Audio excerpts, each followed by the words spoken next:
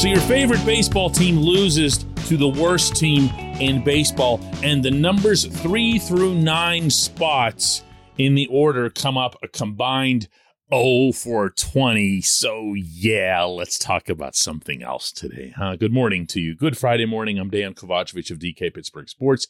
This is Daily Shot of Pirates. It comes your way bright and early every weekday if you're into football and or hockey.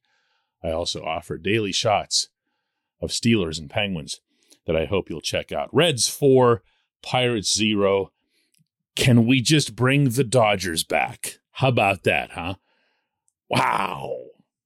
It's that they're not even competitive against the Reds for the most part. Some things will just not go away. In fairness, the Reds have played better ball in general of late. They gave Milwaukee a rough ride this week.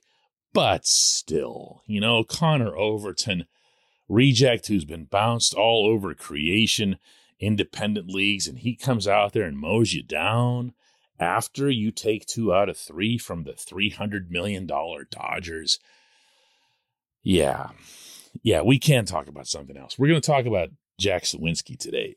Jack Suwinski has gotten off to enough of an encouraging start in his opening couple of weeks in the bigs that Derek Shelton's already speaking publicly of the possibility that he's just going to stick. He just might belong in the bigs. Now, there are a lot of different contexts for that sort of thing, especially when it comes to playing outfield on this roster, because there have been times this season where you could look at the outfielders on this team, with the obvious exception in center, and think that you could pull people off the street to do the job. But look, Suwinski, who went 0 for 2, by the way, in this game, because there was nobody other than Ben Gamble who was going to be getting hits on this night. He's now hitting .215, and I'm going to start with that because that's the one negative number, at least in old school thinking.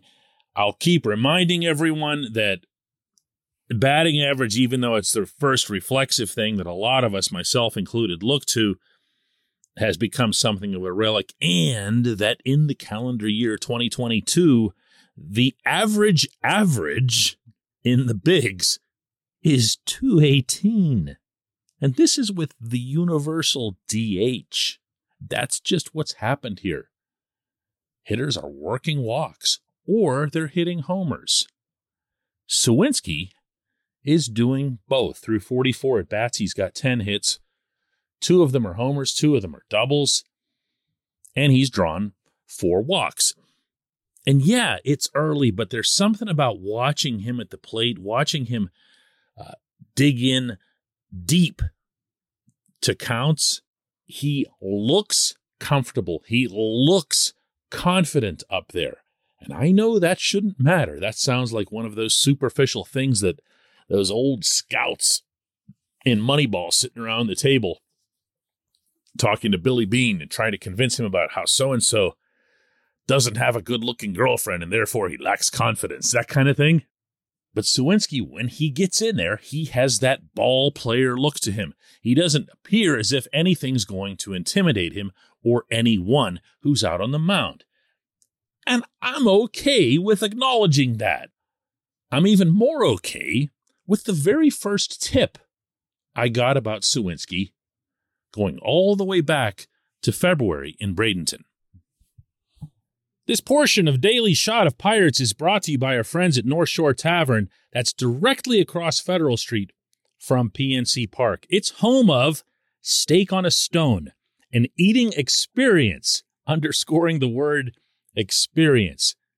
The steak is brought to you partially cooked on an 800-degree stone, and you do the rest.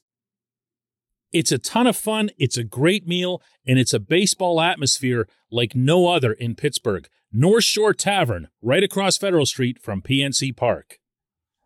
Third week of February, and I'm talking to Brian Reynolds about a whole lot of different things. There was the contract stuff at the time, you'll recall.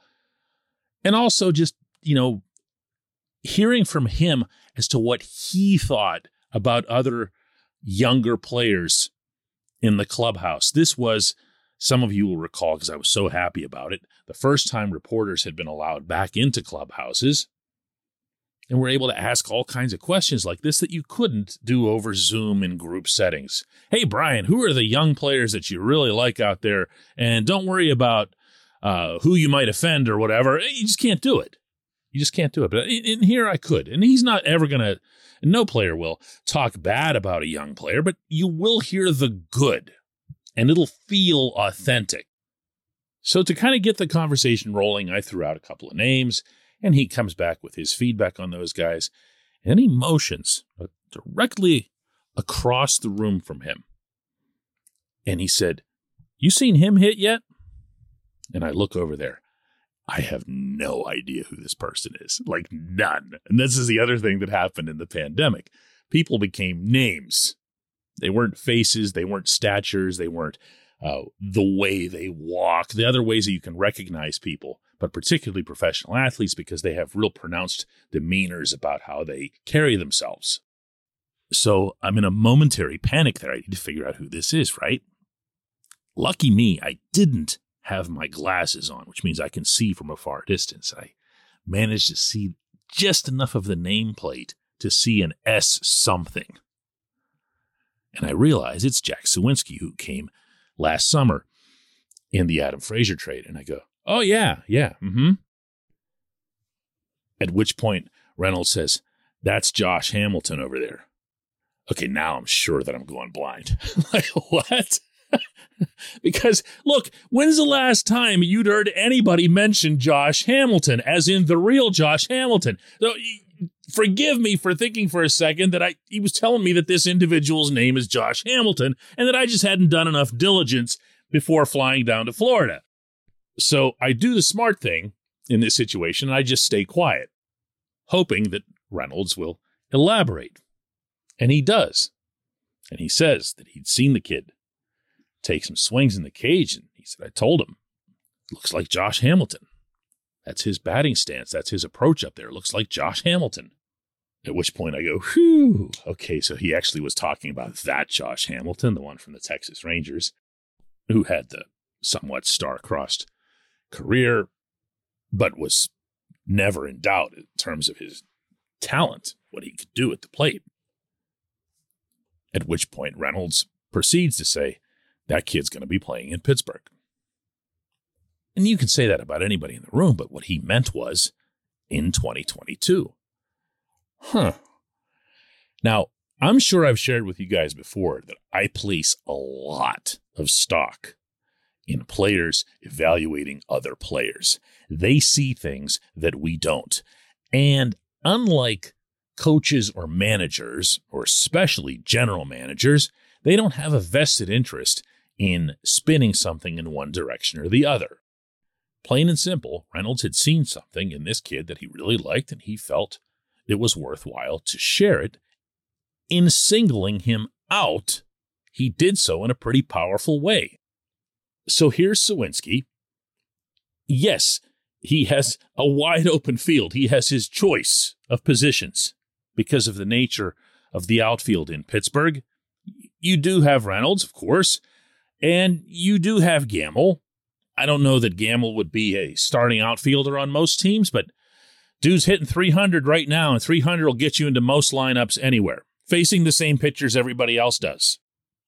But if this other kid comes up and he shows what he's shown, and that includes the poise, the humility, the willingness to learn, there's no reason for him to stop in AAA. And I like this approach that I've seen now, that we've all seen, in multiple ways from Ben Cherington. AAA matters, but it doesn't matter that much. And if there's anything that should be culled from what's happened to Suwinski in the very, very, very, I'm talking natal stage of his baseball career here, it's that we can and will see fast tracks. We can and will see position players, maybe more than pitchers, get bumped up, with one exception, because I know this is what you're going to come back at me with. O'Neal Cruz. Why?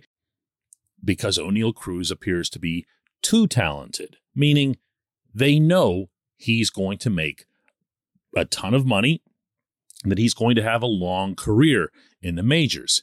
So they control his rights for an extra year. They control the amount that he gets paid for the 6 years that he's here once he arrives in Pittsburgh. And it's yet another example of how stupid that whole system is. The good ones get punished. Jack Suwinski can just show up and make it into the majors and stick. When we come back, just one question.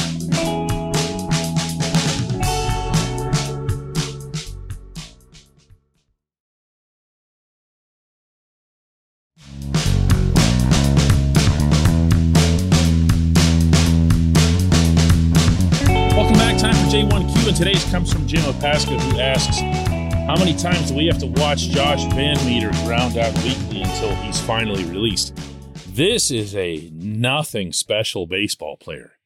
And this might be the single most confounding addition to the roster that Cherington's made in his entire tenure.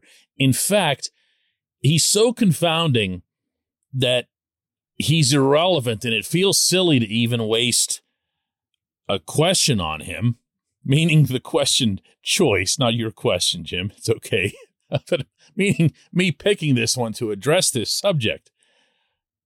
He's not interesting in terms of potential.